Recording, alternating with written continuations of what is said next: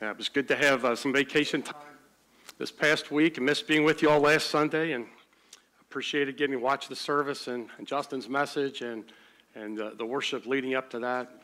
And glad to be back home today. Christmas was approaching, and the judge was in a merry mood when he asked the prisoner who stood before him, "With what are you charged? What is your offense?" And the defendant replied, "Your Honor, I am on trial for doing my Christmas shopping early." The judge says, that's no offense. How early were you doing your shopping? And the defendant replied sheepishly, "Before the store opened." Well, I hope you've gotten a good start on buying gifts to give for Christmas, and it certainly can be a hectic season of the year. Today, I want to provide you with some tools that will help you not just survive Christmas, but actually enjoy Christmas this year. First, we need to avoid the distractions of Christmas. Satan's use of diversionary tactics to take our focus off of Jesus, the reason for the season, is nothing new.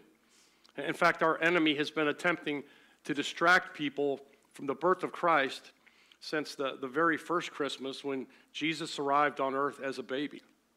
But the struggle actually dates back farther than that, all the way back to the third chapter of the Bible, Genesis chapter 3, verse 15. It says, "I will put enmity between thee and the woman, and between thy seed and her seed. It shall bruise thy head, and thou shalt bruise his heel." And since the beginning, there was this spiritual tension. Theologians refer to that verse as the proto-evangelium, the first gospel. And in the opening pages of the Bible, as this drama was unfolding, God already had a plan to reclaim the fallen human race. But without a sinless Savior dying as a sacrifice for the human race, Satan would be slated to win this titanic struggle of good versus evil, right versus wrong, God versus Satan.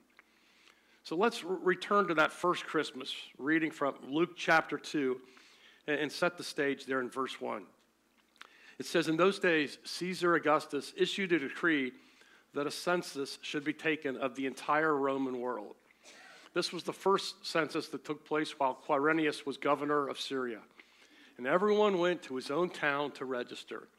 So Joseph also went up from the town of Nazareth in Galilee to Judea, to Bethlehem, the town of David, because he belonged to the house and the line of David."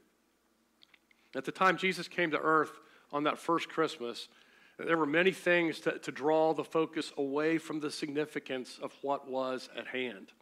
For starters, there was this government-imposed census to facilitate taxation of the public. And this required traveling to one's birthplace to pay the tax. And we remember that Judea, the Hebrew homeland, was under Roman occupation.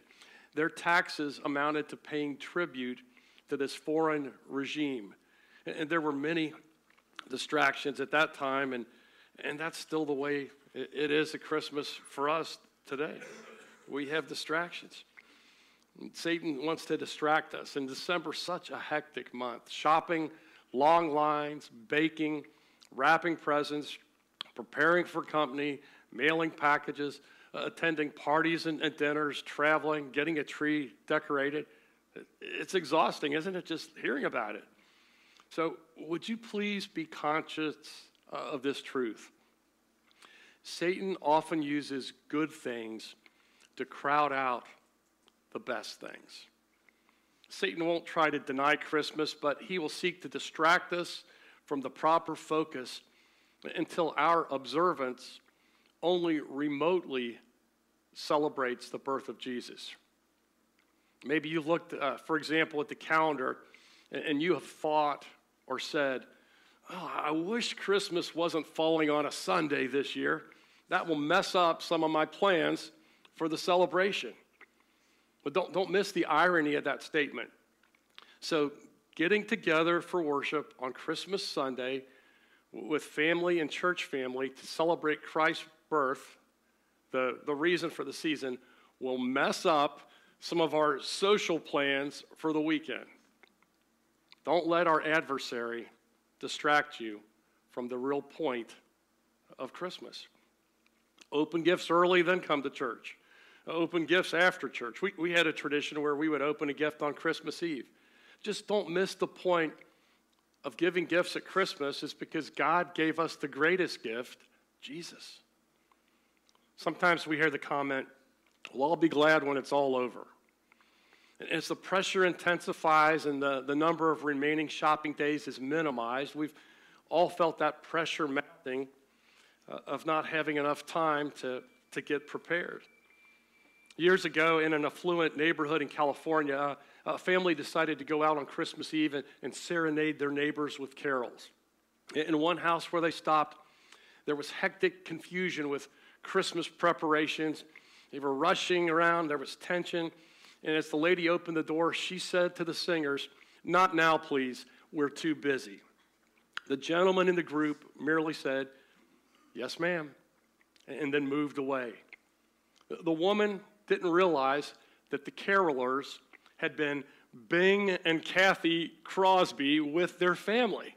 Little did this woman know she had just rejected a serenade from Mr. White Christmas himself. Now, I learned an interesting fact that Bing Crosby has sold more records than any person or group in music history. He has outsold the Beatles. He has outsold Elvis. He was the biggest of all time. Someone a lot bigger than Bing Crosby wants to be invited to your house this Christmas. And if Jesus comes to your house and you say, "Not now, I'm busy," he'll move away too. Ralph Spalding Cushman penned this poem, "Let not our hearts be busy inns that have no room for thee, but cradles for the living Christ and his nativity. Still driven by 1,000 cares, the pilgrims come and go. The hurried caravans press on. The inns are crowded so. Here are the rich and busy ones with things that must be sold. No room for simple things within this hostelry of gold. Yet hunger dwells within these walls, these shining walls and bright, and blindness groping here and there without a ray of light. Oh, lest we starve and lest we die in our stupidity, come, holy child, within and share our hospitality. Let not our hearts be busy inns that have no room for thee, but cradles for the living Christ and his nativity." Christian singer Michael Card wrote these lyrics. "Forgive me, Lord, for being so dim. I've embraced all your gifts, put my arms around them. I was holding so tight, it was all I could do. I forgot that my arms belong just around you." As the month of December begins, would you be sure to establish your priorities and focus on the real purpose of Christmas? Jesus coming to earth to redeem the human race. He was born to die for us.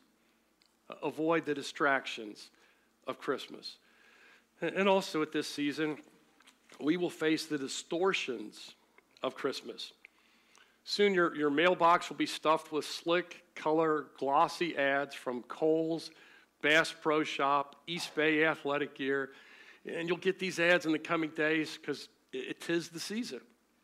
In case you haven't noticed, there is a conspiracy of commercialism as gifted advertising agents endeavor to make us discontent with what we already have and make us want more, bigger, and newer items that we don't have.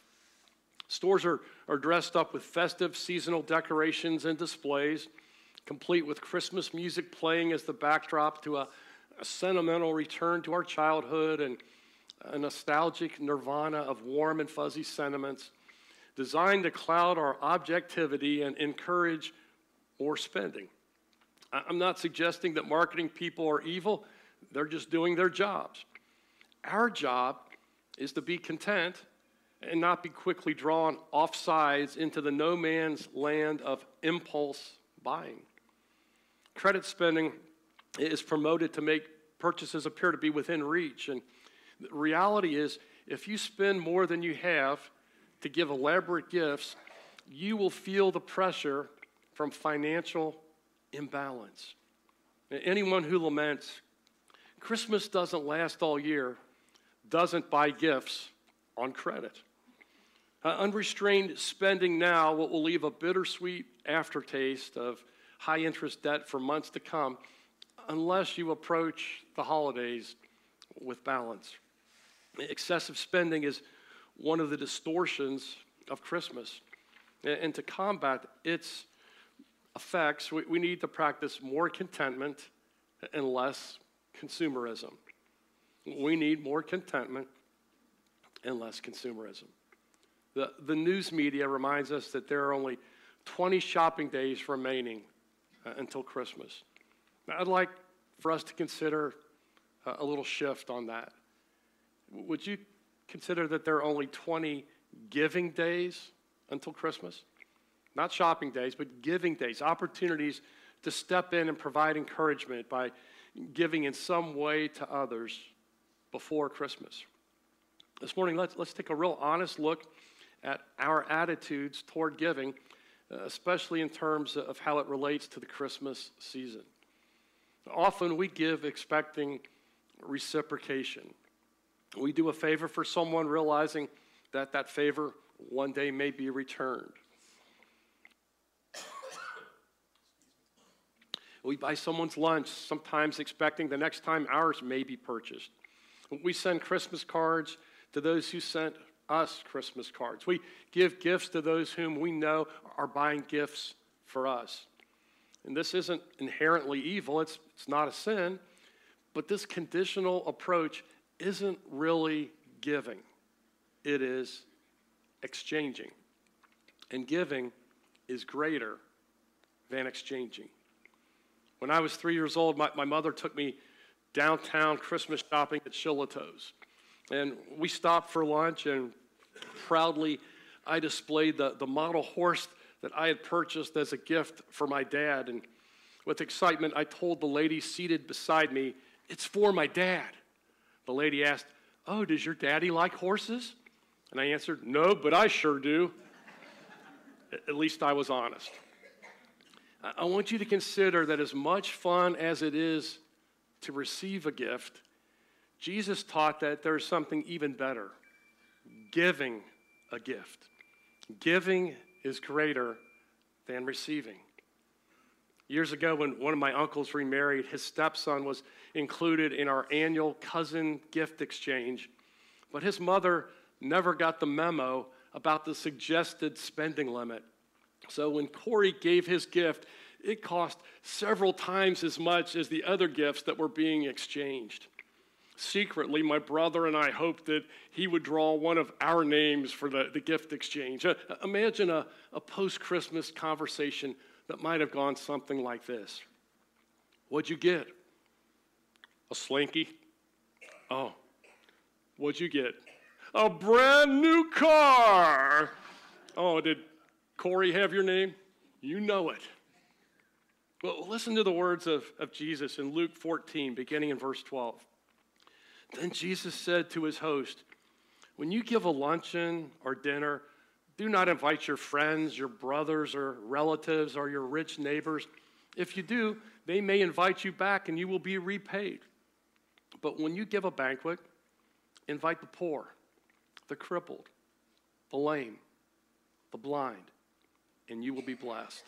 Although they cannot repay you, you will be repaid at the resurrection of the righteous." Jesus taught that when we have a party or host an event, we should not only invite our friends, but we should reach out and welcome the poor, the disadvantaged. Jesus taught, don't just ask your brothers to come, but be considerate to those who might otherwise be overlooked. Jesus said not to focus only on your relatives, but also to think about that lame individual whom others will forget. Jesus said, don't just use this to network with your rich neighbors, but let this be an occasion to include that blind person who rarely gets invited to things. I know of twin sisters who live in another state, and They are a little slower. They speak with some speech impediments. Their personal hygiene practices aren't the best. They work at minimum wage jobs at a discount store. They are the type of people who are overlooked by most. But they have been loved, accepted, and embraced by their church. When the girls celebrated their 30th birthdays, some people at their church got together and provided a very special birthday celebration for the sisters to say, "We love you," in a way that they had never gotten to experience before in any previous expression. Christmas should really be about the marginalized being loved by Jesus through the kind thoughtfulness of some of his people. This is truly giving. Anything else is simply exchanging. Those capable of returning a kindness probably don't need it as much as those people who are unable to return the favor. And the concept is God will repay. And it comes directly from verse 17 in Proverbs chapter 19. It says, "He who is kind to the poor lends to the Lord, and he will reward him for what he has done." The Living Bible paraphrases that same verse. "He who helps the poor lends to God, and he pays excellent interest." May I challenge you for a minute that you revisit what your family's Christmas gift-giving tradition is? This year, would you approach your Christmas differently and make your Christmas celebration more than just a mammoth gift exchange among family and friends? This Luke 14 passage reminds us that true giving is giving without expecting a response. So why not select someone who will be unable to reciprocate and then brighten his or her holiday with a gift? You can make it even more of a surprise if you give it anonymously. Try it and you can enjoy this blessing of giving, which is more fun than exchanging. We need more giving and less exchanging. So give a note, a phone call, a visit, a card, a gift to one with no expectation of getting anything in return. Invite a lonely person to lunch. Remember those who have lost a loved one this year and let them know you haven't forgotten their pain or their loved one who is gone. Give a gift certificate or a surprise cash gift. And when sharing a gift with someone, the surest way to prevent reciprocation is to give it anonymously. We love him because he first loved us. We give gifts because he first gave to us. And we remember that great gift came on that first Christmas.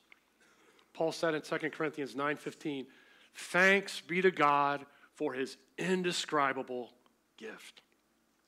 The distractions of Christmas can take the emphasis off of the Savior's birth and put it on the seasonal celebration. And one of the distortions of Christmas is it just becomes a holiday. We need more holy day and less holiday. Too many times we view Christmas as simply a day off work, a time for good food, a chance to see family and friends, a time for relaxing. And while Christmas is about all of those things, it is so much more than that. It is a holy day, a spiritual occasion. And we need to be more concerned with praying on Christmas than simply playing on Christmas. Jesus' birth can be reduced to an excuse for a party. Now, let me caution you about the use of alcohol at this season. The company party, the spiked eggnog, the New Year's party, for many, the alcohol will flow.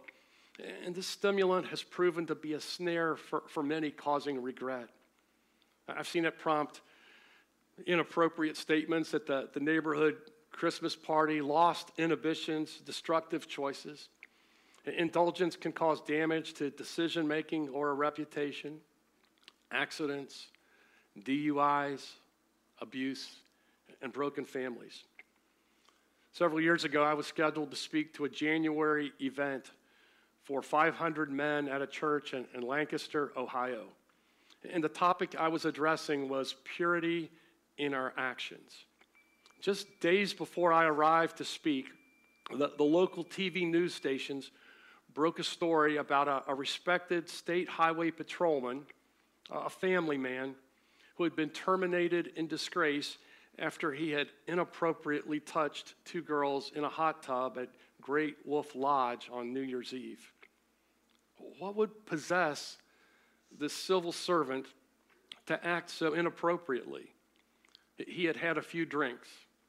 He wasn't drunk. He just succumbed to the rhetoric that a few drinks won't matter as long as you don't get drunk. Well, it did matter to those girls, to him, to his wife and family, to his fellow state highway patrolmen, and to his church. You see, he was a member of the men's group at the church in Lancaster where I spoke just days after his high-profile indiscretion.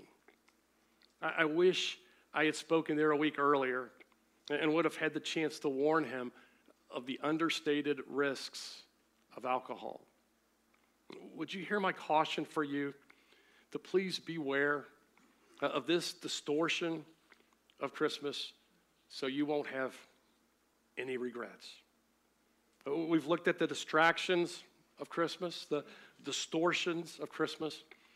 Finally, let's consider the dimensions of Christmas. I believe that for many of us, Christmas is our favorite time of the year. Why is that? I think what we like about Christmas is that for a few weeks, people concentrate more on others and less on themselves.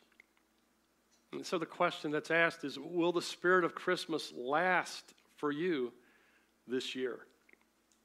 That depends on you. The food will run out, the tree will dry out, the candles will burn out, the presents will wear out, the lights will fade out, the money will run out.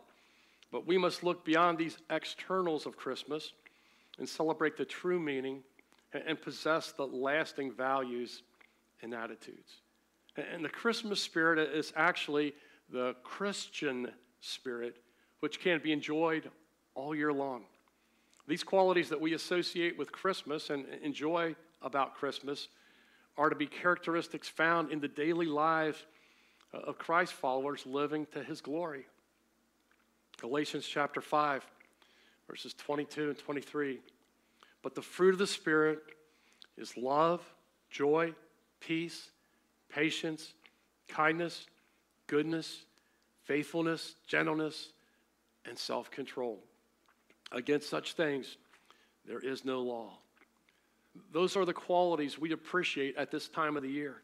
For a few days, people think more about others and less about self.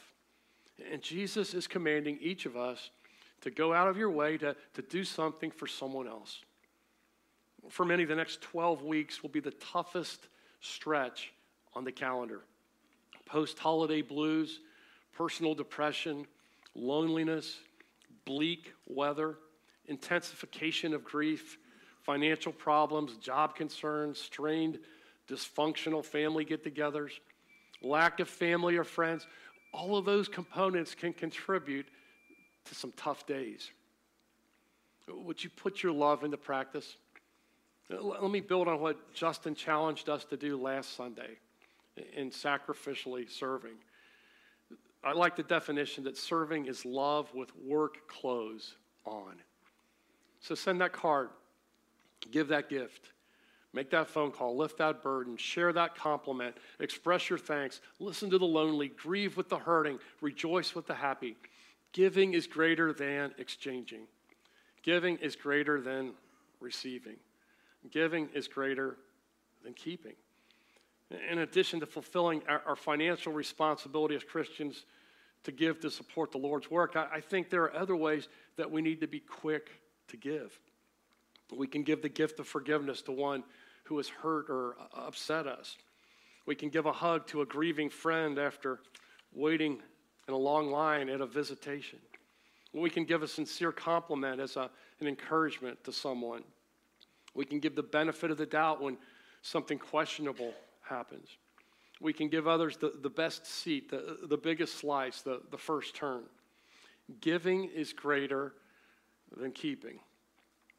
Jesus could have kept safety, honor, privilege, title, and control by remaining in heaven. Instead, he determined that giving is greater than keeping, and he relinquished all of his rights and authority by coming to earth as a helpless infant that first Christmas. He left beauty, peace, perfection, praise to be surrounded by corruption, hatred, turmoil, and sin. Philippians 2 described the example of Jesus like this, beginning in verse 5. Your attitude should be the same as that of Christ Jesus, who being in the very nature God, did not consider equality with God something to be grasped, but making himself nothing, taking the very nature of a servant, being found in human likeness, being found in appearance as a man, submitted himself. What are some practical ways that we can submit ourselves, empty ourselves out in service? How can we demonstrate that value that giving is greater than keeping? Let's say you're preparing to select your towel for your morning shower, and there are only 2 towels that are left. One is a thick, plump, large bath towel. The other is a thin, flimsy, frayed, scrawny towel. Which towel do you choose? The baby is crying. It's 3 a.m. Do you pretend to be asleep and hope your spouse wakes up, or do you get up out of your warm bed and care for the baby? When you shower, do you use all the hot water, or do you save some for your roommate? You're driving in traffic and someone is trying to merge. What do you do? Ladies, you're shopping at the mall and there's nowhere to park except for that handy parking spot designated for the disabled. It's beginning to sleet. Your only disability is that you don't like to get wet. What do you do? Teens, you're playing basketball, you have an open shot, but so does someone who's closer to the basket. What do you do? Men, the cake has been cut, the plates are being passed around the table. This is your favorite, German chocolate cake. A particularly big slice is handed to you. You can keep it for old number 1, or you can pass it on to those who haven't been served yet. What do you do? Would you remember that giving is greater than keeping? Freely you have received, freely give. We love him because he first loved us, and we give because he first gave to us. Well, one of my first speaking opportunities took place at the Three Rivers Nursing Home in Miami Heights during my senior year in high school. Our youth group led a Christmas service there, and I got to speak for it. And at that time, I wrote this poem to use in my message. God gave us salvation, gave us his love, sent down his son from heaven above. God gave us Jesus. What more could he give? He sent a Redeemer that sinners might live. As we close this morning, would you listen carefully to the lyrics of this song called Better Days? It says, and you asked me what I want this year. I try to make this kind and clear. Just a chance that maybe we'll find better days. Because I don't need boxes wrapped in strings and designer and love and empty things. Just a chance that maybe we'll find better days. So take these words and sing out loud. Can everyone be forgiven now? Because tonight's the night the world begins again. And it's someplace simple where we could live and something only you could give. And that's faith and trust and peace while we're alive. There was one poor child who saved this world. There's 10 million more who fight to live. Can we all just stop and say a prayer for them? Then the chorus repeats. So take these words and sing out loud. Can everyone be forgiven now? Because tonight's the night the world begins again. Just stand right now.